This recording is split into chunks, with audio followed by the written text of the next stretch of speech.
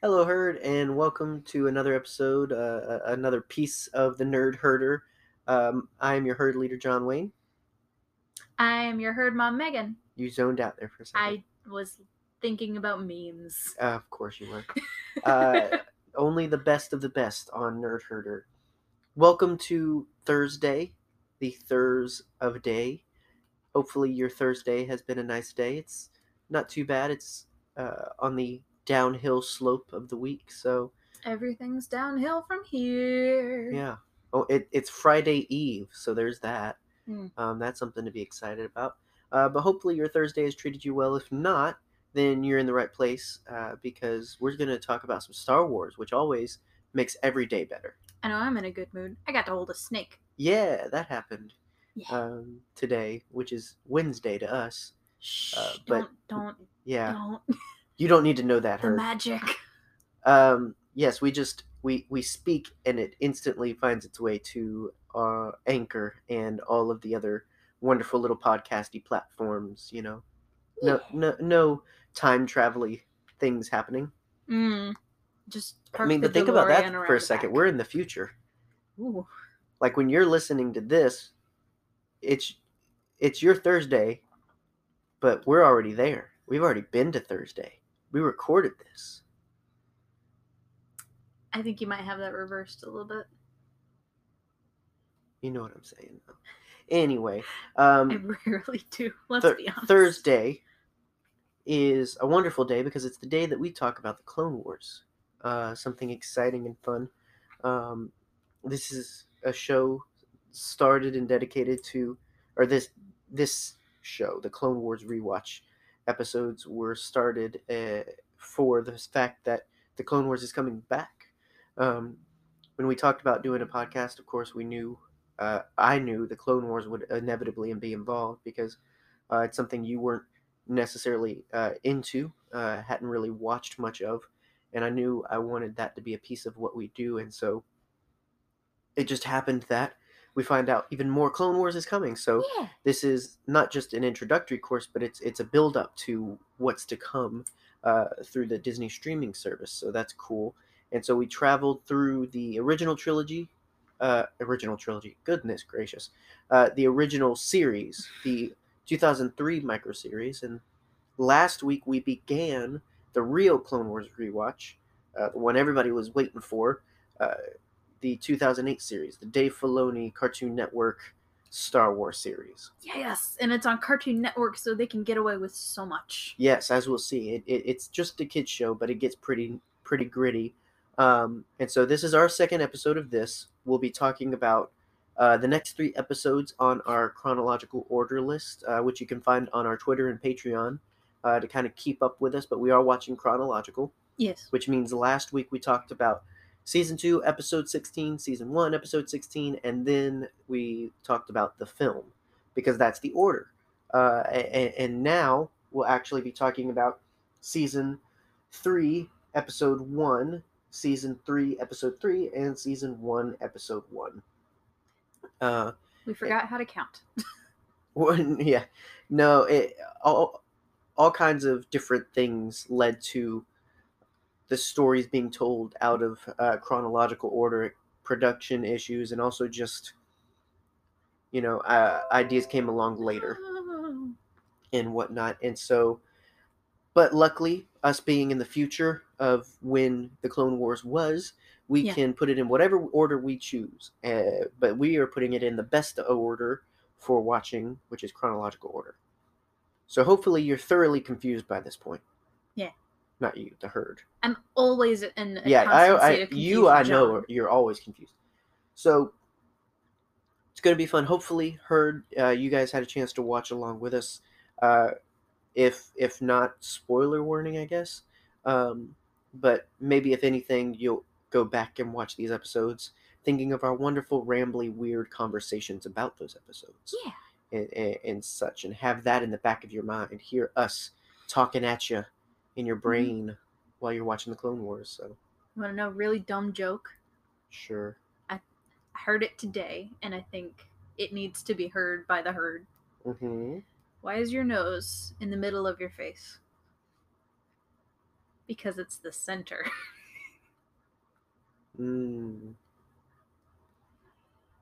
Sorry. I apologize to your ears. I feel like we can just end the show on that note. And just be done. Goodbye. That's all the content we need for today. I have one podcast. No. We shall continue. We shall persevere. I shall not let bad jokes get me down. We shall not let them stand in the way of our Clone Wars content. So, yeah, without further ado, let's just get right on into it. Hip hop and the boppity bop. All right, so moving on, Season 3, Episode 1, Clone Cadets is where we begin.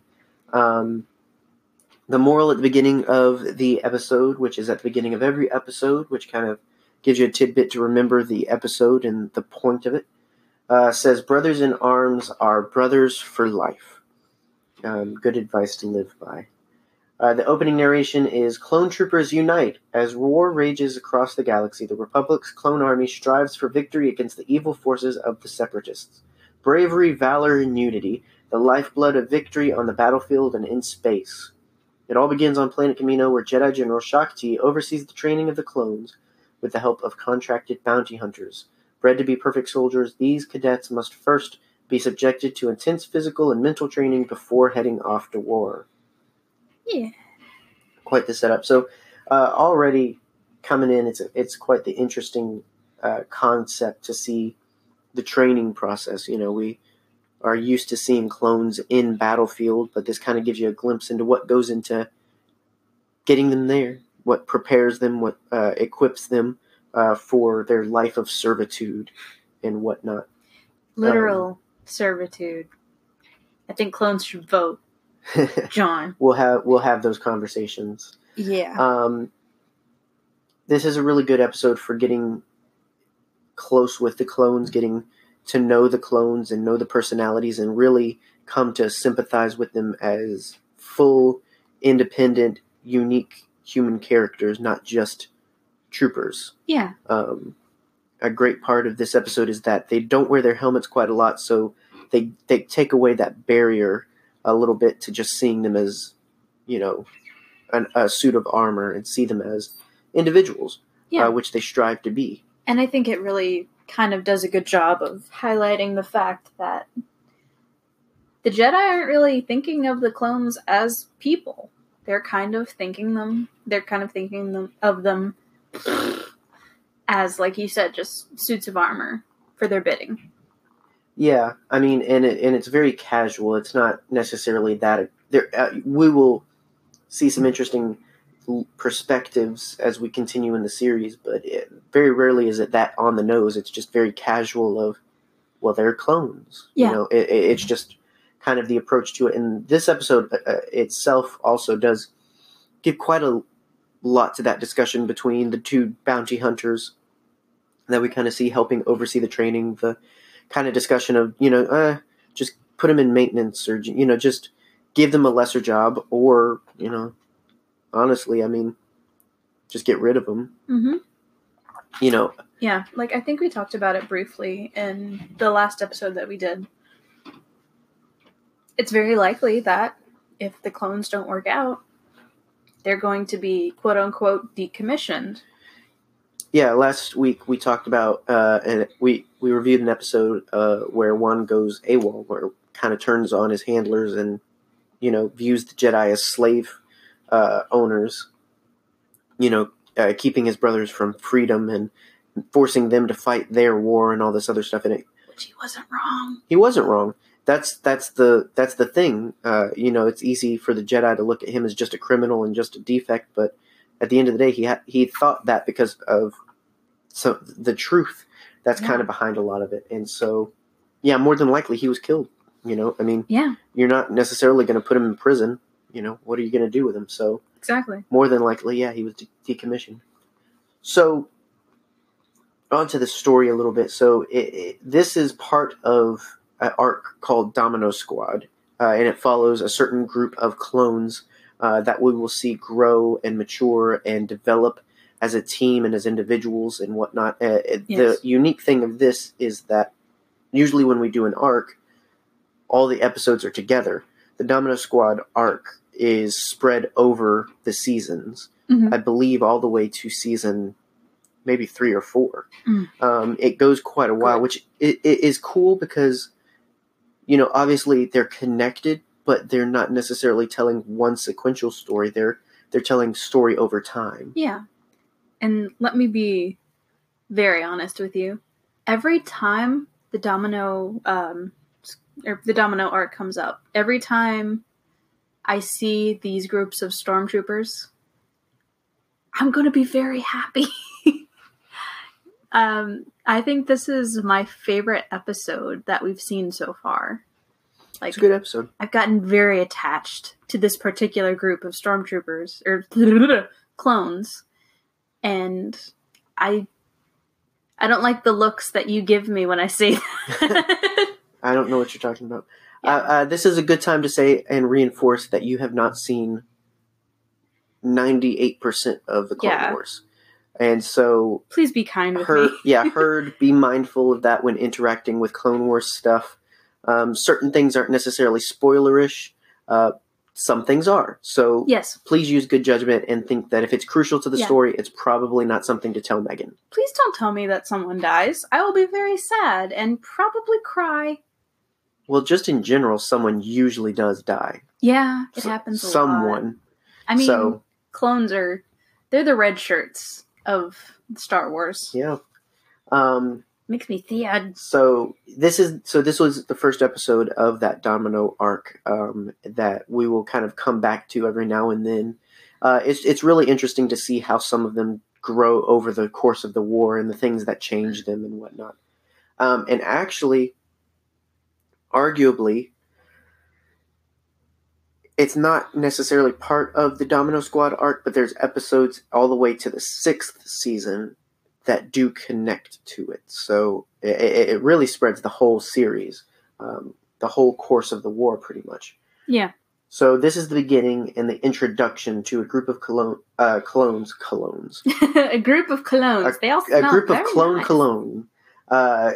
that we will follow closely over the course of the show and come to love for sure. Already is the case with you.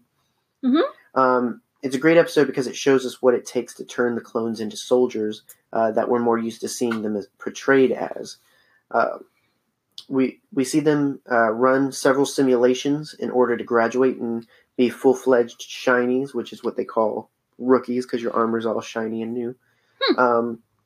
Their training is looked over and implemented by Jedi Master Shaak Ti, who takes on much of the calmer demeanor in her appearance here as opposed to what we saw as the warrior-like Jedi in the 2003 series. Which, I don't know. It's one of those things where if this is your first real introduction to Shaak Ti as a character, you don't have much to kind of go in, and she seems like a great character.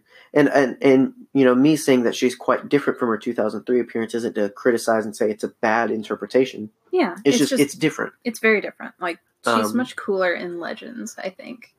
Well, I think she was much more action-fronted. Yes. You know, she was very much in it in Legends, and in particular the 2003 series. She was very featured and very, like I said, warrior-like. She was very strong and very formidable as an opponent, whereas here it's a lot calmer, it's a lot more motherly almost, which is I think what they're going for with the intent of having her look over the clones is it's definitely this non-warrior kind of vibe. You know, it's very, she could teach me something. Yeah. I mean, and I've alluded to it before, but I think she does have that very motherly vibe, but also kind of like a very clinical way of looking at the clones. Mm-hmm. A very casual, you know. Yeah, I mean, just, you know, decommission them. Let's just put them away. That kind of thing. she definitely leans to that side when we see some of those conversations. And I think that's the most common of the Jedi. Like, clones are treated pretty much like droids. I mean, they aren't too far off. Yeah. It is interesting to have. I mean, I guess really she's there to make sure that no one trains them to be Jedi killers, you know, Yeah. like to make sure, like, well, yeah, Not like they would ever need that. kind of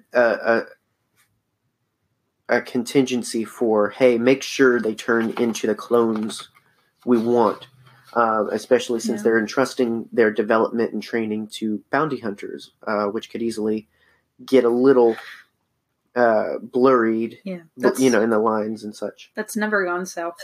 Yeah. Well, it is interesting to see that they did think of replacing Jango afterwards, rather than just being like, well, you know, we'll just let the computer take over. You know, it does still have that that physical presence, that real vibe to it. Obviously, in this case, a kind of drill sergeant like vibe and whatnot, but it's very different than having a computer tell you what to do than having someone, you know, kind of bark at you and push your buttons and whatnot. So, under her and supervising the clones' training are two bounty hunters named Brick and Ellies. It's interesting to see how the Republic and Caminos resolve the loss of their clone template, Jango. I wonder how they found them. You know, going off of legends, Jango went through quite an ordeal to earn the spot as clone template. Yeah. So, did they hold some sort of tryouts and say who's, you know, or did they just kind of go through Jango's Rolodex and say, you know, all right, wow. First two guys that pop up. I think you just aged yourself there a minute. What? No, people still have Rolodexes. Shut up. I have not seen a Rolodex in use. You're just not professional in enough. Years. I just thought of that, of just how interesting it would be to figure out how did they find Brick and Ellies. And I may be pronouncing the other. I know Brick is I'm pronouncing right, but Ellies is how I say it. It's EL-LES. So I just say Ellies. Yeah. LS. But it's interesting to think about how they pulled these guys in. Maybe they were just the first to say yes, but likely they probably weren't doing much else. Yeah. Either way, when we first meet the Dominus Squad clones, they're more focused on fighting and bickering with each other than they are at the task ahead of them. Yeah. Echo can't keep quiet or learn to adapt, although he does not like being called Echo. Heavy tries to do everything on his own, and in the first attempt at the final test, Droid Bait gets hit, and they leave their brother behind on the battlefield. And so quickly, everything kind of just falls apart. They just can't get it together. Mm-hmm. Not one I failed to put in my notes to mention, but there's also Fives, who is part of the group. So you have Echo, Heavy, Fives, and Droid Bait. Mm-hmm. And all of whom I love very dearly. Yeah. So they fail the first test, and Brick quickly dismisses them and wants them transferred to maintenance like Clone 99, who is unaffectionately called Bad Batch. He's not a failed clone necessarily. I mean, because he's obviously a fully functioning, he's fully functioning mentally. Yeah. But physically, he's frail. He's quite old. He almost looks 99 years old. Yeah. And such. And I love 99 so much. It's like that scene from Brooklyn Nine-Nine, where it's like when she gets the puppies and she's like, I've only known 99 for maybe 5 minutes, but if anything happened to him, I would kill everyone and then myself. Well then, it's I feel like he was given that position out of a courtesy, because who do they really need? I mean, because he's the only one we see doing maintenance and cleanup. So it's kind of like, clearly when they say transfer to maintenance, they aren't talking about actually giving them a broom and mop, probably. Transferred to maintenance. Yeah, that's like file 13. It just means I'm putting it in the trash. It's like, this clone's gonna go to the farm. Right. We're just gonna send him to the farm with Lassie. Yeah, I had a dog who went to the farm. He actually went to a farm, though. Oh yeah, our first dog Sheba, she went. The first Sheba, not the Sheba you came to know. Oh my gosh, poor baby Sheba. She did go to a farm. So eventually, ARC troopers show up to oversee the training and to find the best of the best. And ARC troopers, for the uninitiated, We got to meet them first in the 2003 series. We see them again here, which is really cool. Mhm. They were portrayed a little different, but overall they're still the Commandos. So, and that's what it stands for, is Advanced Recon Commando. Yeah. And essentially, these are the Marines. These are the best of the best. Mhm. These are the guys that you look up to, strive to be like. Drink gasoline and eat nails for breakfast kind of dudes. Have really bad breath. Yeah, and definitely. Very heavy bowel movements. Yeah. But they're cool. Yeah. And so when Heavy, when the team kind of sees that, they take it also it's kind of like ooh, we should do better, but it's also kind of like, yeah, but we can't. Exactly. The team dynamic is basically accepting, hey, everybody's right. We're failures. We're bad batch. We're just not going to make it. We suck. But we suck together. Right. And so when Heavy seems like he's going to throw it all in and quit, 99 gives him a pep talk and says something great. 99 mentions that he never got his chance, but that Heavy has his now to do the right thing and to lead the team to victory. And so it's a really cool. I'm not doing the line justice. I'm not quoting it directly, but essentially what he says is, my chance was never given to me. You have a chance right now. Yeah. And so it's easy to look at 99 as, well, you're fine. You figured out your thing, and we're going to go figure out our thing. It's clearly not being a squad. Yeah. It's clearly not being soldiers. And he's like, I feel like 99 has the spirit of what every clone should embody. Yeah. He just doesn't have the physicality to follow through with it. And so, like you said, his chance was taken away. They were just like, he'll never be a soldier. Mm-hmm. But Heavy and the squad have a chance #squad right goal. now. They have a chance to be the soldiers that 99 believes that they could be. Mm-hmm. And so it's a really great moment in that interaction. And 99 is just a really sweet and nice character. Anyway. Precious. So Heavy takes it to heart, and the team work together like never before to succeed in the most difficult scenario that was also tampered with by Brick. So they're already in the hardest of simulations. This isn't necessarily the Kobayashi Maru of Star Trek. Yes. It's meant to be beaten. Yes. But Brick takes away their ascension cables, their wall climbing cables. Yeah. Basically. Which is an essential part to getting the flag to end the simulation. Yeah. They still manage to work together and make it all happen.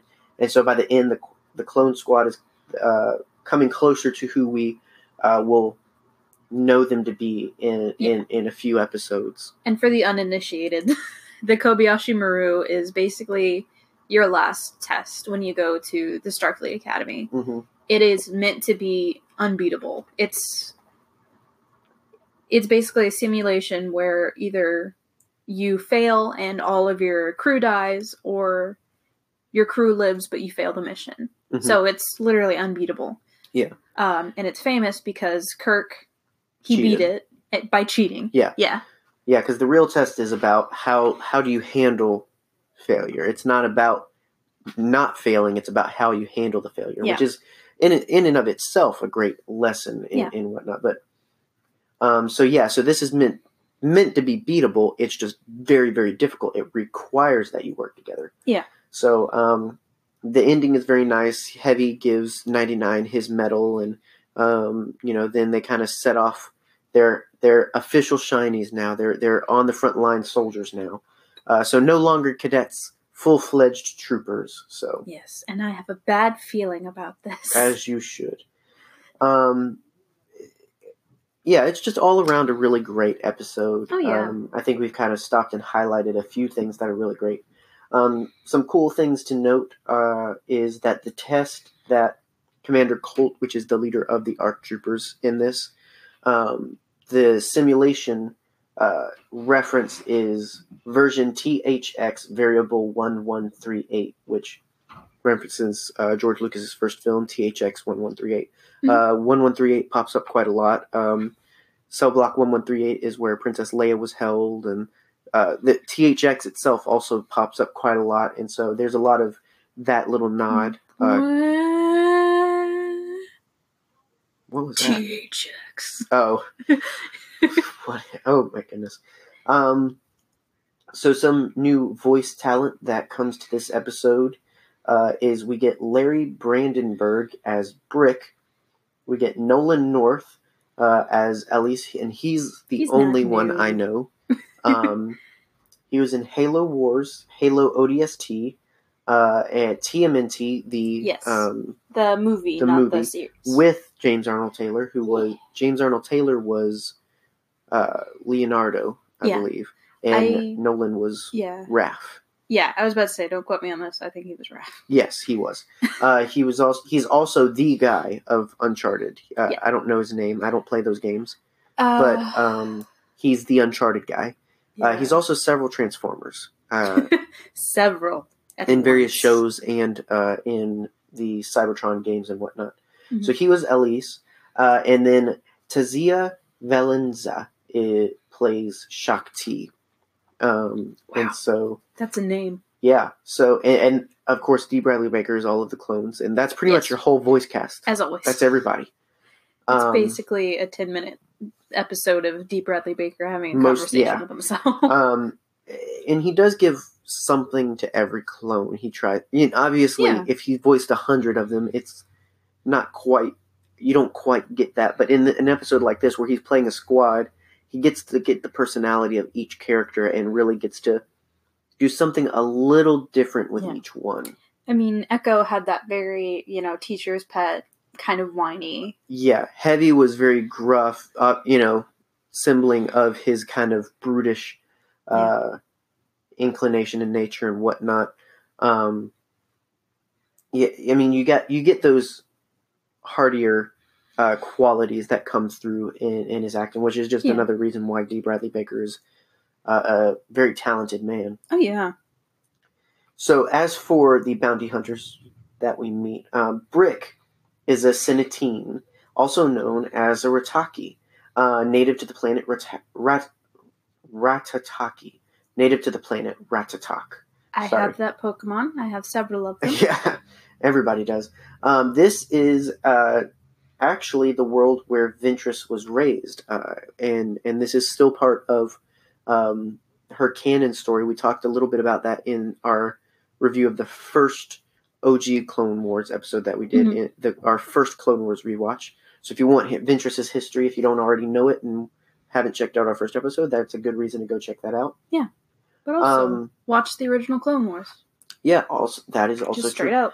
up. And so Brick represents the native species of that planet. It looks like they've got giant brains. They really don't. That's just their head. What I'm trying to say is it's not their brain. It looks like that. It looks like it could be a giant brain, but it's not. It's just their head. I mean, they could have a giant brain under that, but that's not their brain. It's kind of like that weird episode of SpongeBob where he shaves off all the rest of his sponge and he's just got his head. Yeah, it's kind of what Brick looks like, but not his brain. Sinatine is actually an anagram of Einstein, though, which is in reference to the big brain head. Nice. But again, not his brain. Elise, though, is an Arcona, which is a species who first appeared in A New Hope during the Cantina scene. When you first come into the Cantina scene, that sort of Dorito-shaped head with bright yellow eyes that pops up. Yeah. That's an Arcona. It's amazing. That Arcona is Him Dazan from that scene, which was just a puppet with light-up eyes. Very different than what we kind of see. Obviously, this is digital animation, but he's given a full look. I mean, he honestly, in the Cantina scene, it looks like he could just be a stick. Like, below his neck, you don't expect to see a body. That's what I thought it was at first. Yeah, but he does have a body. But during production, his name, as most Cantina characters had, a very silly generic name. His was T-Head. Aww. So you had things like Yak Face, Bat Boy, Walrus Man, Pig Nose. T-Head. Yes, Pig Nose. So yeah, we've kind of peppered our thoughts overall, but I think we both agree. Yeah, best episode of these three. You say of all you've seen so far. Yeah, I really enjoyed it. Mm-hmm. I mean, I don't think it's going to be my favorite episode overall, but I liked it quite a bit. Well, and that'll revolve quite a bit as you go through. People that say they have a favorite episode out of 121 episodes. I mean, you're wrong. It's much easier to say you have a favorite arc because again, it's very difficult since there's so many arcs where only an episode is only a part of the story. To have a favorite episode it would be very, very, very difficult. Yeah. But this is definitely very fun. It's very cool to kind of get the glimpse, like I said, and come behind the curtain of what goes into making the clones and whatnot. Yeah. And it gives you more of those fun discussions that we kind of started on last week of the whole clone rights and when does it cross a line, which Clone Lives we can Matter, get into guys. quite a lot.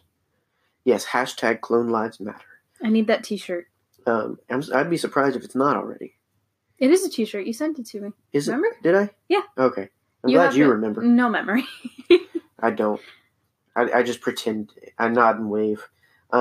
Yeah, so definitely a great episode. Yeah.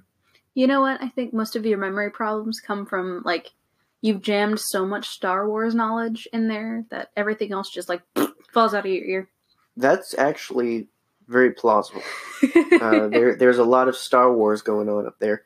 I know my Star Wars and I know my Bible, which, what else do you need in life? I agree. I mean, knowledge-wise. Obviously, you need, like, air and water and tacos, but, knowledge-wise, what more do you need to know? Tacos. Jesus and Star Wars. And tacos. Which, if you were to create a Jesus and Star Wars Venn diagram, in the middle would be Obi-Wan Kenobi. It happened again. An old person shared that picture of Obi-Wan Kenobi. Yeah. I did it intentionally recently where it was a picture that said, y'all need Jesus in it. But this time it was Qui-Gon. Yeah. I liked that. I liked that a lot. Let me be real with y'all. I really, really doubt that Jesus looked anything like Ewan McGregor. The man was born and raised in the Middle East. Let's be real with ourselves. But, I mean, if you had a choice to look like Ewan McGregor, I mean, if anything, it's a compliment to Ewan McGregor that he looks like he could be the Son of God. Like, you're just that beautiful. Heavenly beard. Right. Exactly. And rest of his face. Yeah, just all of his face. Yeah. Very beautiful man. We here at the Nerd Herder podcast are big fans of Ewan McGregor in all of his glory. And his face. Which is not in any of the episodes that we're going to talk about today, though. Sorry. Oh, no, I mean, I think I kind of peddled that sideline, but... Hey, Herd, what's your favorite Ewan McGregor movie? Yeah. You like Big Fish. I love Big Fish. It's such a good movie. If you have not seen that movie, I highly recommend everyone try and find a non-Star Wars film of a Star Wars film actor to fall in love with. Mine is Big Fish. I think mine might be Velvet Goldmine. For Ewan McGregor? Yeah. Is that the one I'm thinking of? Yeah. Mine is much more appropriate.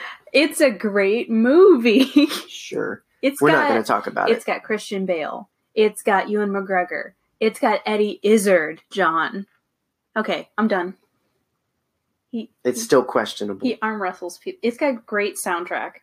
Yeah. Just like a certain magazine has great articles. Whatever. All right. But yes, if you haven't seen Big Fish, go see Big Fish. Don't go see the other movie. And if you want to see Ewan McGregor slightly naked, go watch. Not a good reason to watch a movie. No, it's not. Watch the movie because it's a good movie. Questionable. But anyway, moving on up. That was the cue for transition. Okay, sorry. And now to a more sane and family-friendly conversation after that wonderful little sideline there at the end. I'm family-friendly. We move on to Season 3, Episode 3, Supply Lines. Staying in Season 3, skipping an episode. One thing I didn't mention in the last one, especially since the next episode we talk about is literally the first episode. It's Season 1, Episode 1. you see the progress in production value, and you see where the budget went up and Oh, things absolutely. improved, and storytelling Yeah. found its footing and whatnot. And I'll say that the order that we're watching it in, the story makes a lot more sense. Yeah, and you'll continue to be thankful for it as you go along. So this is another fun episode. I think this is probably, out of the three, the second best episode. Yeah. Honestly, we're reviewing them in the order of their bestness. Yeah. I think our first episode was the best. This is uh, the next best, and Yeah. then the last is a fun one. Yeah. And I'll say this episode has my favorite portrayal of a certain character that I'm not necessarily a fan of. There you go. That's Progress. it's a little hint. Yeah. So the moral of this episode is, where there's a will, there's a way. Just a generic old adage there, really. Where there's a tuffet to sit on, there's curds and whey. What? Little Miss Muffet sat on her tuffet eating her curds and whey. Okay. Never mind. The opening narration for this episode is, "A world under siege. The Separatists have launched a massive offensive against the planet Ryloth. A blockade of deadly battleships has cut off any support for the dwindling Republic defenses. Though they have fought valiantly with the help of Twi'lek freedom fighter Cham Syndulla, hope is fading for Jedi Master D and his men as the droid army closes in." This is a very simple episode with a very simple story, but it's the journey from uh, issue to solution that creates a good episode. Yeah. Um, I thought it was a really good storytelling episode. Yeah, well, and this is a great glimpse into the window of how the Clone Wars handles politics of the prequel era well, and makes it interesting for a kids show. And I think that's the thing, is they're writing for their writing is very good for the audience, which means that it's good for general audience. Yeah. If that makes sense. So the gist of the idea is that Ryloth is under siege. The Republic is defending it, but their resources are dwindling to the point that the Twi'leks are suffering for resources. And so, although the Twi'leks have been helping, they have to think of themselves and their people and families, and decide, hey, we need resources so that we can go to the mountains and hide to protect ourselves. And so the Republic forces under Jedi Master Imagundi, he requests supplies. The nearest ship attempts to offer support, but comes under attack and is inevitably destroyed. But before being destroyed, sends a signal to the Jedi Council to request legitimate aid for the planet and for the people. And so the idea is getting these resources to these people. The responsibility of doing so falls on the shoulders of a favorite amongst senators with most prequel fans, Bail Organa, voiced here by once again by Phil Lamar, who just does a great Jimmy Smits impression. Yes, he does. I enjoy the bits where we get to see Senator Organa, and again, they do the politics well. So the idea is that, hey, we need to resupply and load up to be able to help these people. So we need a nearby planet that we can use as a kind of setup to get things ready so that we can help them. It's very much essentially, we need to get here. We need somewhere in the middle where we can stop and get everything together and then make the final jump. They can't just go straight to the planet. You can get into the here and there's in the specifics of why not, but essentially that's what it is. They need somewhere in the middle where they can set up and get things together, and then they can get the supplies where they need to go. Yeah. So, in looking for a planet in which to do this, they find the planet Toydaria. Toydarians is Watto's species from the Phantom Menace. Really cool to be able to see their planet, see more of their culture and people. It's also interesting because originally, Watto was accused of being very stereotypically Jewish in style, Mhm. whereas here they take up a much more kind of Indian, Middle Eastern kind of uh, providential kind of culture. Yeah. It's an interesting shift. I think it works for the story. Um, With the design that we see, it is very Indian in mhm, nature. yeah, It's absolutely gorgeous. yeah, and so Organa is sent help with the negotiations, which you could argue he didn't need, but it turns out to be lucky that he was sent help in order to make the plan go through. And so the help he's sent is a senator from Naboo, which we get this great little scene where he's Yeah. like, "Oh, great, Padme's a great negotiator," and they're Yeah. like, She's "Yeah, busy. right." So we called the next best, and Yeah. so Jar Jar is who is sent. Yeah. Representative Binks is sent along with Organa to help see the mission through. He said Jar Jar Binks, yes. Um, Ahmed Best does actually return to Mhm. portray Jar Jar, which I think is great.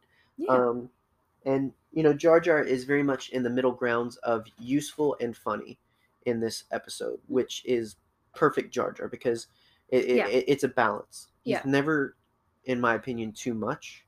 Yeah, which is very easy to do with Jar Jar. Yeah. But And yeah, it's a great balance. yeah, and so they managed to make him very useful to the story, Mhm. other than for comedic purposes.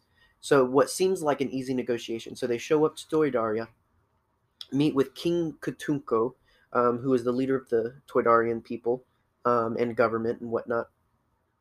Uh, Meets with Bail Organa and Jar Jar, and they plead their case. And it really seems like, okay, this is an easy episode. He's about to agree when Trade Federation representative Lot Dodd Ugh. shows up. The freaking Trade Federation, aka Bureaucrat Central. Yeah, so this is a very realistic political portrayal of Yeah. you have one side of a war reaching out to a peaceful people. The Toydarians are neutral, which is Yeah. what the negotiating is for. They're basically Sweden. Yes, so you have one group approach them and say, "Hey, we need to pass through your system to aid these people as they're affected by the war. Mhm. Would you help us, in restocking, refueling, and preparing to help these people?" And so it's a humanitarian effort, but enter in the other side who says, you know, we're not the bad guys in this, but we are saying that if you help them, it's going to look like you're picking a side. Yeah. You might just be helping the locals, but it's not going to be seen that way. It's going to be seen as, they're going to see the flag on the shipping box and say, okay, that's whose side you're on. Mhm. And that's essentially what Lot Dodd comes in to do, is to kind of throw a wrench in the gears and say, hey, think more carefully because, if you decide to pick sides, the Republic doesn't like the Trade Federation. And so the Trade Federation might just pull out your trade lanes and say, no, Toydaria is part of the Republic now, that we can't help them. Mhm. Essentially saying, hey, help them and all your resources are gone. Yeah, which happens a lot in real world politics. Yeah, that's what I said. It's a really great, it's a great parallel of a sucky situation that's very real and relatable. Yeah. So we get a lot of that. Again, that's done really well, of the back and forth of how do we make this work for everybody. Inevitably, King Katunko kind of shrugs it off and says, we can't help you. Wink, wink, nudge, nudge. And comes up with a plot with Bail Organa to get them the help that they need.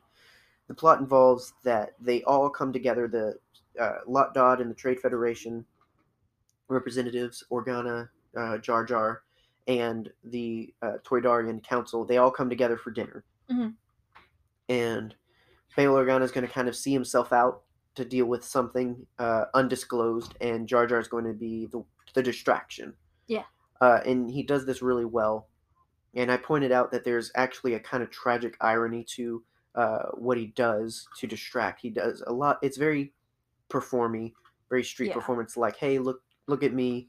Don't look out the window. Just look at me. Mm-hmm. There's a moment where he balances plates on sticks. Yeah. And then like knocks them down, catches them, that kind of thing. Yeah, very very circusy. Yeah. Very clownish Mm-hmm. and whatnot. And it's tragically ironic because of the fate of Jar Jar post Imperial regime. Essentially, he's very shamed and becomes a street performer who's kind of pitied and ridiculed and whatnot. So it's very sad to kind of see, which you would only kind of get with reading some of the novels and whatnot. But it's a layer where you see something deeper than what it's portraying. It's meant to just be a gag, but obviously there's another layer when you know that story. But anyway. And say what you will about Jar Jar, he was a trusted senator. Yeah. Trusted under supervision. Under supervision, yes. I don't think he's meant to be portrayed as some significant intellectual character. I think that's the thing is, but he has a big heart. Yeah. And he wants to help, and that this is a semblance of him helping in just the right way, in a way that suits his talents. Yes. If you will. And I enjoyed myself while watching. Yeah, it was a good episode all around, and so ultimately the plan works. So the Republic gets the supplies they need. They head to Ryloth and get the supplies to the Twi'lek people again. So what happens is, the Twi'leks are helping the Republic up until it becomes too dangerous, and so the Twi'leks are like, "Hey, we've got to protect our people, number one. So we're gonna pull out to protect ourselves. But in order for us to stay alive, we need those resources. So they do get the resources in Jedi Master Dai and his men kind of just hold off the droids long enough for them to escape to the mountains. Yeah. And whatnot. So it ends with Jedi Master Dai dying. Of course. As well as his clone commander, Killy. And all of the troops. So it's kind of a poignant victory, sort of a victory at cost, kind of a Pyrrhic event. Victory. Yes, the people get to live on. Yeah. Which is the hope that Jedi Master Dai dies with, is that they will live to fight another day, and they do. Yeah, it may be ironic, but I thought he was gonna last longer. I had hopes because I remember back when this was still new and airing and everything like this, we saw some promotional stuff for Jedi Master Amagundi and his clone commander Killy, and it was one of those things where you get a brief glimpse and you're just like, ooh, this is a new character. This is it's an alien character. He's a Nikto. He's a red Nikto, which I was always fascinated with because I had a red Nikto Jedi figure from the Attack of the Clones line. He had one very, very, very brief scene in Attack of the Clones where he ignites his lightsaber, and that's it. And yet I loved him. Yeah. I remember which one you're talking about. Yeah, he also had a very interesting color palette. Obviously being a sort of brickish red colored alien. He had a gray tunic, which was interesting, brown pants, and then a very light tan robe. So it was a lot of different colors that made him stand out. Overall, just a very interesting character in looks alone. So as a kid, I loved this Red Nikto character. And so seeing Amagundi show up, it was a lot of nostalgia there. And then getting glimpses of him in the episode. He's very gruff, very stoic. If you had gotten more of this character, I think we would have all enjoyed that. Which, if you've watched the 2003 Clone Wars series, you kind of see a little bit of him, a little more of him. Am I thinking of the right person? See, I thought he was with Shaak Ti in... No. That's Roran Krom. He's an Ithorian. Gotcha. No, different Jedi, different species. My apologies, sir and madams, No, and in betweens. well, but when you just hear the names and all that stuff, it's Yeah. easy to kind of trade one for another, image wise, Yeah. and whatnot. Um, no, but again, another great Jedi character that I love, just simply for being different, and that's the greatest appeal. I stand by that. Some of my favorite Jedi are just the weird ones. That's why you married me. I love weird and different. But anyway, so yes, I think we would have all enjoyed to see more. I think he had potential to be much more and be a great character. Mhm. Um, Definitely. and so, yeah, but my original point was that, yeah, I thought, okay, original character, gonna go on. We're gonna see some cool action out of, and he served a purpose, and that was it. Yes. Which, He lived up to his name. yeah, it is significant to note that you care when he dies at the end. Yeah. And the focus is on Bail Organa and Jar Jar Binks. So the little bit that you get with him, they build enough of a character that when he dies, you're behind him. It's a heroic sacrifice, and you're just like you're feeling it in his final stand and whatnot. So great on the writing team for that. And so, as I mentioned, Phil LaMarr of Futurama, Justice League, and later to be Kit Fisto, is Bail Organa, Senator Orn Free Ta, who is the Twi'lek senator, the representative of the planet on the Galactic Senate. Mhm. He's the fat, chubby guy. Yeah. When I first learned that he was a Twi'lek, I was a little surprised because of two things. Yeah. Number one, he's very large, so he doesn't look like your typical Twi'lek, which it's meant to look like that way. Because if you look at Yeah. your average Twi'lek in this episode and in future episodes, very malnourished, very scrawny. Mhm. They look like scrappy fighters for sure, but Yeah. they're clearly not gluttonous. Yeah, and I think that's what we see most of when we look at Twi'leks in Star Wars media. Yeah. And so there's a kind of political, also just kind of storytelling undertone to the simple visual of Yeah. a large senator representing a very depleted people.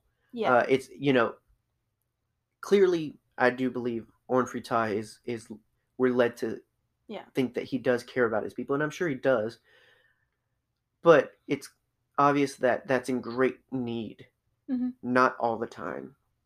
Yeah. That's what I gather, at least. We none of this is told to us. This is assumed that we're meant to take from the little story cues of the character design, that he's very gluttonous of the Coruscant Yeah. status and whatnot, all that he has resource wise as Yeah. for being a senator. He kind of stuffs himself with all of those goodies, and yet still looks behind him and promises his people that, yeah, I'm taking care of things, don't worry, I'll get it sorted out and all this Yeah. other stuff. He's like super comic guru. Yeah. um so that's one, is he's starkly different than the typical Twi'lek species, but he also has more than the typical Twi'lek uh, in terms of tendrils. Yeah. It makes me think, like, is that the first place they gain fat? What, their chin? Like, well, yes, their chin, but also, like, is there fat in their tentacles? Yeah, his are large as well. He has, I believe, three. So he has one down the middle, and then he has two that come down. Which, typically when you look at a Twi'lek, they have the two that go back. Yeah. So again, visually, he's very different because they come down the side. Yeah. This may be a dumb question Mm-hmm. that I'm probably going to regret the second I ask it. Bib Fortuna. He's a Twi'lek, right? Yes, he is. Okay, good. Um, I didn't want to be dumb. His species, are kind of subterranean Twi'leks, which is why he's much lighter pale. skinned. Yeah. They're also manicurists. Yeah. Why he has such fabulous Well, nails. they all have nails, quite dangerous nails. Fun fact: Bib Fortuna's cousin shows up in Rogue One briefly in a scene as one of Saw Gerrera's freedom fighters. That's amazing. But yeah, so his group of people live in caves, majority, which is what leads to the pale skin. The average skin is blue, green, or orange of Twi'leks. Typically, males show more orange than anyone. I believe I've seen, at least that's what I've seen. Majority is males typically are orange, but there's also, of course, blue and green. Whereas the women are majority blue and green, but we also do see a few orange. There's also one of Jabba's dancers who's actually a pink Twi'lek. Yeah. So. Yeah, I was gonna ask about that. Like, does that show up? It, I think that was just like a visual choice. Yeah, I think so. Of course, a lot of things were done just for the immediate storytelling, not for the greater storytelling. Yeah. Not a lot was necessarily thought as in advance, as we typically get now. Very tiny mews coming from a very tiny cat. There we go. There you go. The most famous Twi'lek, arguably, though, would be Aayla Secura, who only entered into canon and made her first appearance as such in Attack of the Clones because George Lucas saw her on a Star Wars comic, and said, yeah, I want her in the film. Yeah. Really interesting factor there. And so she's arguably one of the most famous and well-known, other than Oola, which is the green Twi'lek, who is the dancer in Jabba's palace in Return of the Jedi that gets fed to the Rancor. She gets Rancored. Fun fact, the actress that played Oola in Return of the Jedi, returned almost 20 years later to shoot additional scenes for the special edition. That's crazy. And looked exactly the same. She's a robot. It's quite fascinating. Anyway, got off on a tangent there. But anyway, so Phil LaMarr, Bail Organa, Orn Free Taa. Brian George portrays King Katunko. He may not sound familiar, but I'm pretty sure most people have seen him. He appeared in Seinfeld as a sandwich shop owner. He appeared in Deep Space Nine, and he's Raj's dad in Big Bang Theory. I know exactly who you're talking about now. Yeah. As soon as I saw that, as soon as I saw who portrayed King Katunko, I was like, yeah, that's it. Yep. Like you all of a sudden hear it in his voice and whatnot. Yeah. So, which also does again serve to kind of make those connections to very Indian like inspiration for the Toydarian culture. Yeah. Which is interesting. Then we have Robin Atkin Downes as Master Imagundai or Imagundi. I kind of go back and forth sometimes because when you read the whole thing, I kind of am inclined to say Imagundai. Yeah. I'm gonna die. But usually when I say just Jedi Master D, it sounds better than Jedi Master Die. It's all weird. Do. Anyway, I got some back and forth on the pronunciation of that, but yeah, say it how you wish. Robin also played Cham Syndulla, which, if the name sounds familiar, obviously yes, this is Hera's daddy. Hera's daddy. Yes. Who we have a little an action figure of now. Hera. Of Hera. We're still looking out for Kanan. Yes, we picked up Hera at Disney during our last visit, which was very nice. It was the only one on the shelf. Yeah. Completely surprised. It's one of those cases where they found it in the back, and we're like, just put it on the shelf. Yeah. I don't know if we've called it out yet, but we also have a cute little droid that we got same day. Well, if you want to know more about that, yeah, you're gonna have to watch a video on Patreon, and we'll show But, him to you. He's so cute. yeah, there's lots of fun adventures to talk about from our last trip to Disney. So Yeah, follow us on Patreon, get connected there so that you'll be ready to receive that goodness. Yes, if you like Star Wars and you like pins and you like And Disney, all that good then stuff. go watch the movie. Yes. Or go watch the thing. Do it. Then we have Gideon Emery, which is a very nice name, Yeah. who played Lot Dodd. And of course, as I mentioned, Ahmed Best returning as Jar Jar Binks, which is Yes. great. If you can't tell already, Jedi Master I'm gonna die is essentially the phrase "I'm gonna die." Yeah, basically. They had fun with this, and of course, I did mention his clone commander is actually I want to say it's Captain. I think it's Captain Killy. Now, I may have given him a promotion. Either way, his name is Killy, which of course, kill. And then the admiral that Master Dai reaches out for help from is Admiral Doa, which is an anagram. It's an animal. It's an animal anagram. My goodness. It's an anagram of DOA, which is dead on arrival. Yeah. So all kinds of fun had with the naming of these characters in this episode, which is not the last time we get some fun little tidbits. Yeah. In there and whatnot. So I mentioned again, Master Dai is a red Nikto, very common original trilogy species and whatnot. Cham Syndulla is I already mentioned that. Hera's daddy. He does have some more significance as the Clone Wars goes on. Yeah. This episode, I don't remember if I read the title. It's Supply Lines. This episode is interesting because it serves as a prequel to two things. It's a prequel to the next episode that we're going to talk about. Mm-hmm. After which, the King of Tordire is like, hey, I don't really like the Separatists that much. Maybe we can work out something with the Republic. So that's what the next episode's about. And then later on, we in season 1 we get an arc, the Battle of Ryloth, which is a continuation of the events of this. Yeah.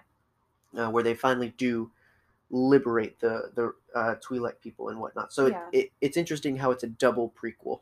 Yeah, and another small piece of trivia, which if you're a fan of H.P. Lovecraft, I don't know if it was intentional. I'm not sure about it, but the planet Ryloth is very similar to R'lyeh, which is the place where Cthulhu is asleep under the sea.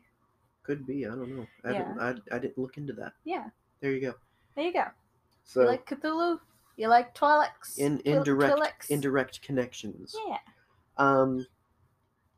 So yeah, again, I think out of the 3 episodes we watched, this is definitely my second favorite. It's a good episode. Oh yeah.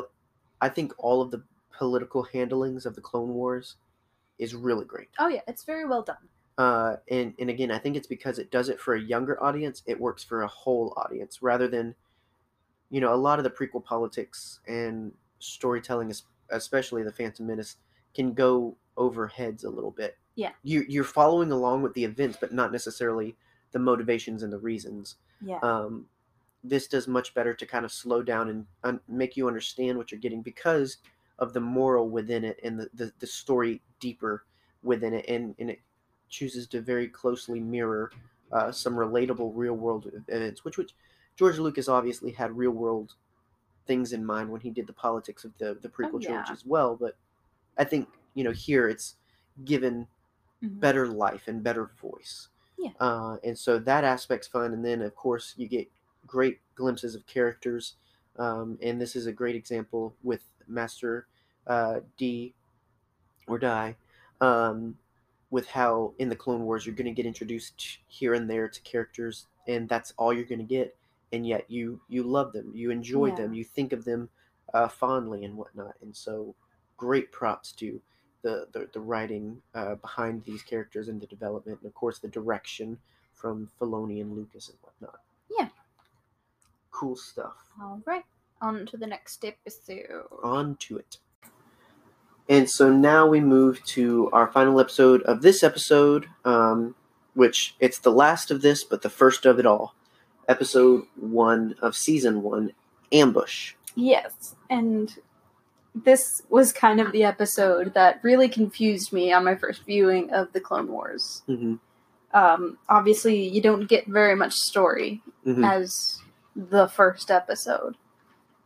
But as I said, the way that we're watching it this time, it certainly lends a little more context.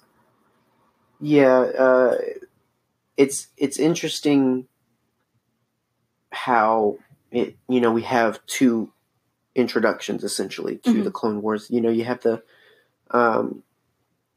the numerical release where you would begin with this episode, which has its level of introduction. Technically, honestly, we have 3 introductions to the Clone Wars. Yeah. So you have, if you rewind to the beginning, what came first is the film.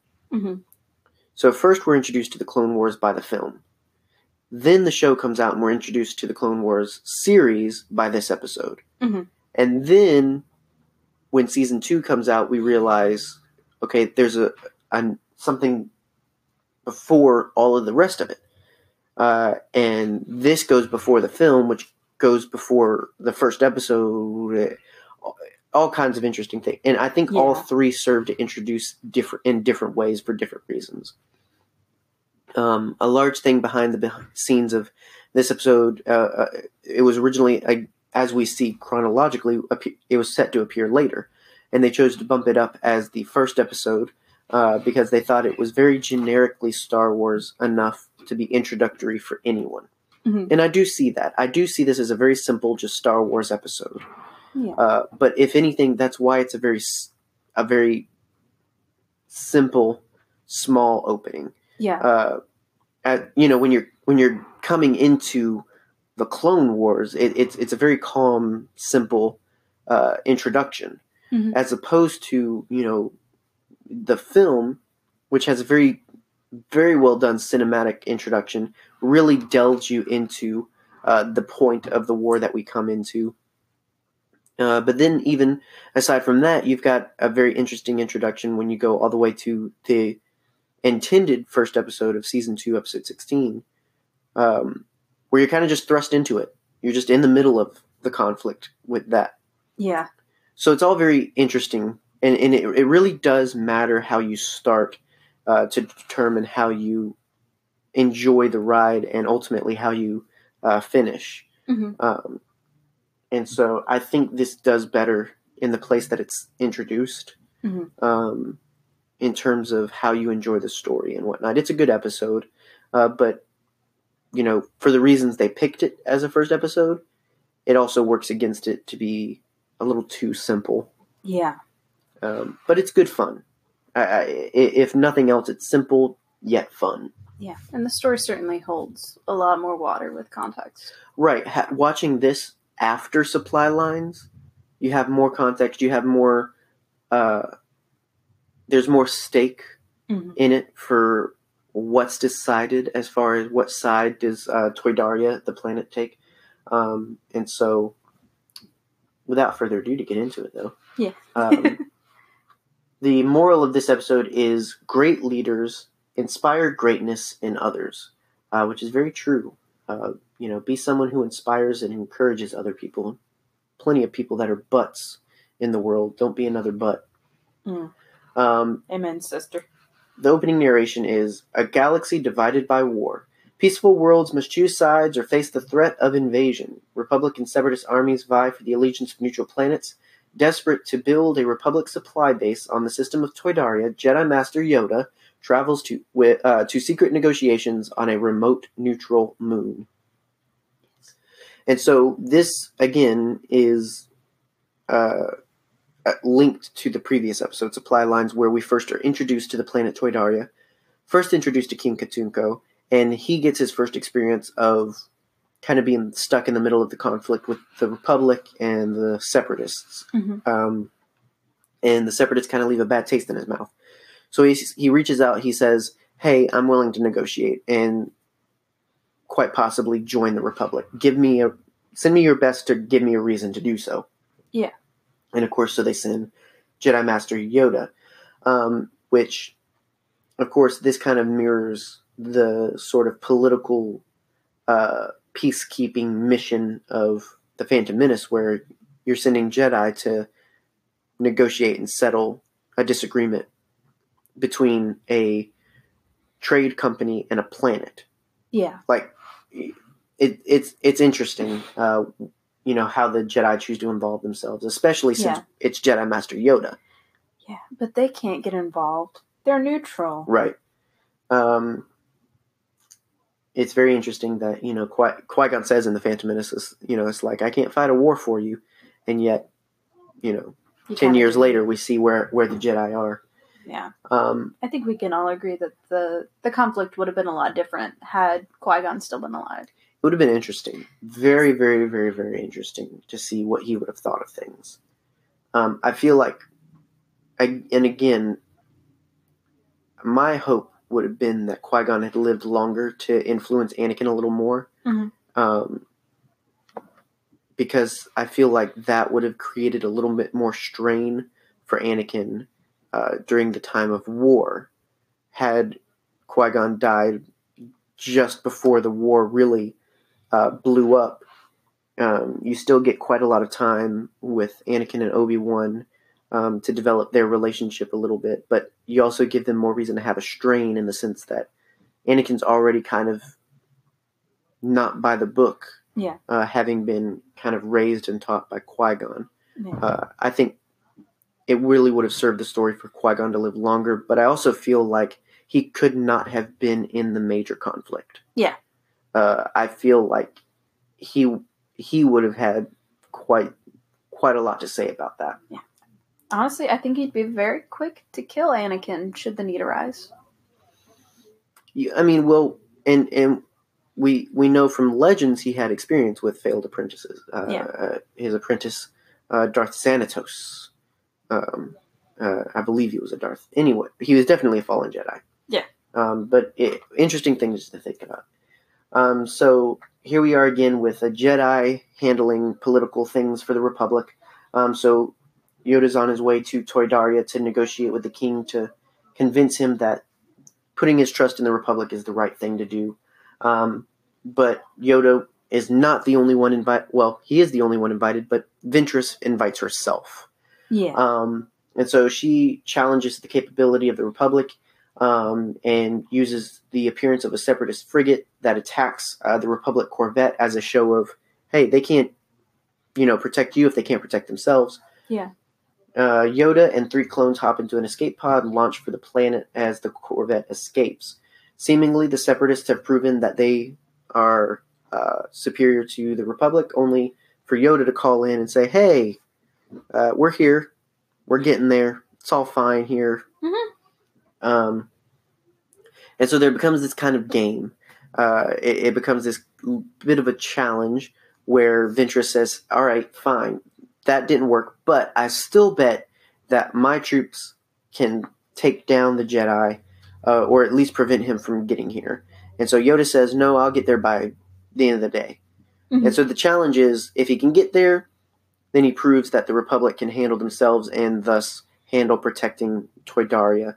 If he can't, then clearly the Separatists are the better choice in the matter. And that's the majority of the plot. That's essentially the first 5 minutes that set up the rest of the episode. So what follows is we get Yoda and Lieutenant Thayer and 2 troopers named Jek and Reese, who join Yoda in slowly making their way towards King Katunko, towards the center of the sort of forest area that they're in. And, there's the here and there battles of, everything's fine. Oh, there's droids. We'll fight them a little bit. Everything's fine again. And, it's very simple, like I said in the beginning. We do get a great moment where they kind of take a break and Yoda, tells the clones to take off their helmets, and he kind of shows them their individuality in the sense of, very similar to what we got in Clone Cadets where, all right, this one talks too much. This one's too gung ho, and this one can't stop following orders. This one's bald. Yeah. And so you get this kind of, you all look the same, but you do this and you do this, and so you each have your unique talents and whatnot that make you, and so and then there's a final battle with the droids with tanks and all. They basically bring everything, which, I mean, it's Master Yoda. Ventress is an idiot for thinking she had enough droids to face Yoda in the first place. Yeah. It really showed her pride that she was like, it's just the little green guy. It's just the little Jedi. It's no big deal. He's old. He's crippled. He's fine. Mhm. I can handle it. And she really doesn't do much anyway. She just continues to send droids at them until the final conflict where, the clones work together with Master Yoda and wipe out the competition. The episode comes to an end when Yoda and the clones arrive just in time to stop Ventress from assassinating King Katuko, because it's kind of if you won't join us, then you won't join anybody. Yeah. Which clearly someone would have succeeded him and then been like, yeah, I'm definitely joining the Republic because the bad guys literally just assassinated my king. Yeah. I mean, I could see the Separatists trying to say, hey, look, the Jedi assassinated this king because he wouldn't join them, but I don't think they had enough evidence or grounds for it. Yeah, that worked out so well with the hut situation. Right. I like to assume that was their intent, is that they would somehow turn it on the Jedi. Mm-hmm. Or they would say, hey, look, some evil person was able to kill the king with a Jedi right there. They're incomparable. They're incompetent and, incapable of leading the galaxy to change. Put your trust in the Separatists. I mean, there's a few different political spins they could have taken with it. But no need, because Yoda stops Ventress, and Ventress manages to escape by setting off some fireworks, a small little explosion in the background. Yeah. And a very generic, haha, I'll get you next time kind of exit. She's practically Claw from Next time, Gadget. Next time. Voiced by Frank Welker, by the way. Yeah. Which, fun fact, you can't tell in Transformers G1 because of all of the synthesizing that they do to the voice, but Frank Welker's voice for Soundwave is just his Dr. Claw voice. Yeah. It's just covered in synth.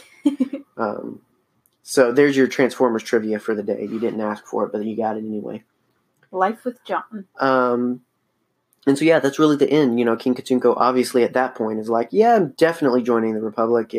And, all's well that ends well. And so it's a very simple, kind of caught-in-the-middle story of choosing a side.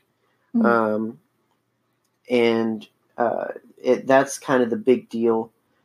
And, of course, an emphasis is put on the fact that, Yoda inspires the clones to be more than just generic. They clearly think very by the book of themselves, and we're just clones. Yeah. Nothing much to see here. You're gonna die soon. May as well die as an individual. Right. Well, Thyre doesn't die soon, as we'll talk about. But very simple story, and I think that's what serves as a good introduction, but also serves as a very meh introduction. Yeah, it doesn't tell you a lot. Yeah, which again, you can go back and forth of that's why it works, but that's also why it doesn't work. It's a fun episode. Again, if nothing else, you can definitely say you enjoy the episode, but it doesn't have great weight to it, and it doesn't bring anything vastly significant. The most significant thing is that we see Toydaria join the Republic, which does come into play later on.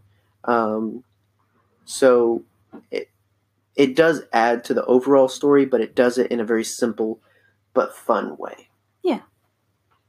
So good. It's a good episode. Just of the three we watched for this, it's the number 3 spot. Yeah. So the troopers that accompany Master Yoda are Coruscant Guard shock troopers who are specifically assigned to diplomatic missions. So these are the guys that go with senators on negotiating missions and all this other stuff. Anything to do with handling the affairs of the Republic, these guys are your bodyguards for it. So they're specifically trained to handle these kinds of situations and these very important matters and whatnot. So it makes sense that these would be the clones that would go with Yoda. They're of course, they're very trained, highly trained, very efficient. They're the secret service of the clones, is kind of the vibe we're supposed to get from them. So they're not, by being political escorts, they're in no way lesser than clones. They're very significant and very very trained individuals.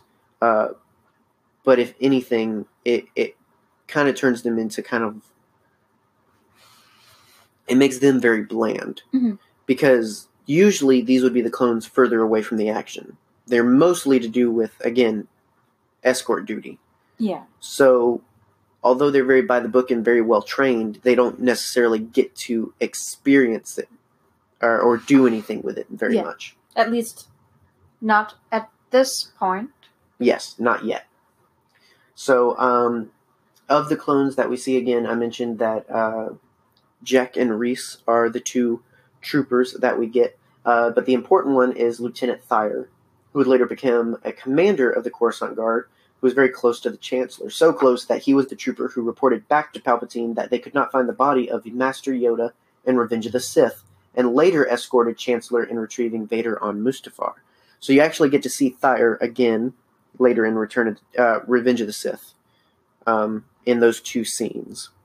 Yeah. It's hard to tell because they don't give him any commander indication or anything. He's just in generic shock trooper armor, which does make it difficult to know which rank and character or which person you're talking to. Mm-hmm. It's like, are you the commander? Or are you the commander? Or, there was no indication. Are you Spartacus? Of who Thyre is, but Thyre is the one that talks. Yeah. In those two scenes. He's the one, again, that says, couldn't find a body. And in the other scene, he's the one that says, yes, sir. That's it.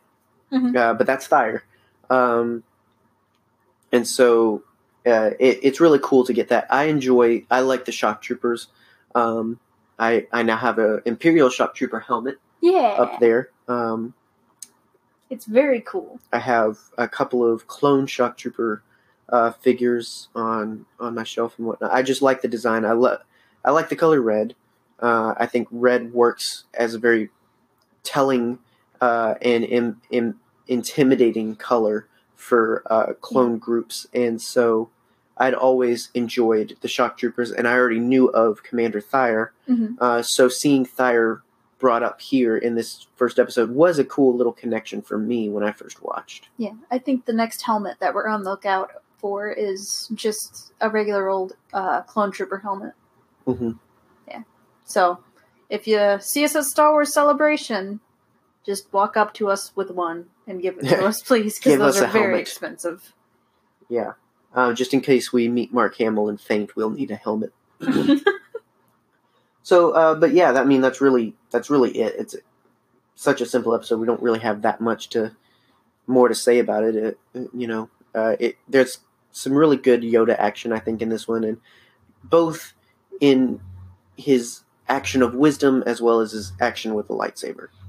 I think it's a good balance of Yoda kind of getting some swings of the saber and doing some cool things mixed with his very typical kind of, here, let me give you some wisdom kind of character. And so definitely some good stuff from Yoda. But a simple note to end on, really, with that episode. Not much else to really say about that. That's all I got to say about that. With that, we come to a close, really. I think this episode of our show, reviewing these episodes of that show, I think we got some good episodes of conversation pieces and some lots of interesting little bits here and there and whatnot. And both supply lines and clone cadets, I think, definitely give way to a lot more deeper conversations, deeper political conversations, deeper, human rights and equal opportunity conversations. Lots of interesting things you don't necessarily think of when you think of Star Wars, but that Star Wars makes us think of. Yes, all very present. And, all that said, and, this is still a kid's show, I say with finger quotations and whatnot. I've voiced before that I don't appreciate a lot of things just being dismissed as a kid's show because I think it makes it feel like it's not for all fans, and Clone Wars is definitely for all fans. Rebels is for all fans, and Resistance is for all fans. The fandom as a whole is in mind with these. Absolutely. Even if it is being targeted towards and marketed towards a younger audience. Yeah. We just went hunting for a couple of young reader books from Star Wars. I know full well in looking for those books, we didn't find them. No. I ordered them on Amazon, but I know full well in looking for those books weren't written for my age. They're going to be very simple and fun, but that they're going to have something there that's going to make the story worth it to me. Yeah. Some sort of lore connection, some little fun interaction, something there that wasn't necessarily written with John Wayne in mind, but yet reaches me. Yeah. And so to say that it's just for kids really closes the door to other people. And I think that's why a lot of people get defensive when you say that about some things, is because it's like it closes a door for me to be able to enjoy it because it's just a kid's show. I think. And so I prefer to just say that it's Star Wars. Yeah. There's the great thing of Star Wars is that there's something there for everyone, of all ages, of all depths of fandom, of all specific fandoms and whatnot. So I think the Clone Wars is the best example of that. Rebels does a really good job of that, especially in season 3 and 4 and such. And I'm fairly sure Resistance is going to do that. I'm already very, very excited for that. Yeah. So great stuff. We are now 5 episodes into the Clone Wars, and of course a film. 5 episodes in a film in, and you already have a favorite so far, which is great. And so next week we're going to talk about the Malevolence arc. One of my favorites, a really good one, and gives us some great Plo Koon action and General Grievous action. So lots to look forward to. Sounds spicy. In that. It's going to be fun. Let's see. I don't think there's much else. Yeah. I think that's about it. Again, if you are not sure of exactly what our chronological order looks like, you can go to StarWars.com and look it up there. They have that there. If it's easier, you can go to our Twitter where we have our podcast schedule for the Clone Wars rewatch there, so that you can see what we're going to talk about on what episodes. So not just see it in chronological order from the show's standpoint, but see what we're going to talk about when as well and whatnot.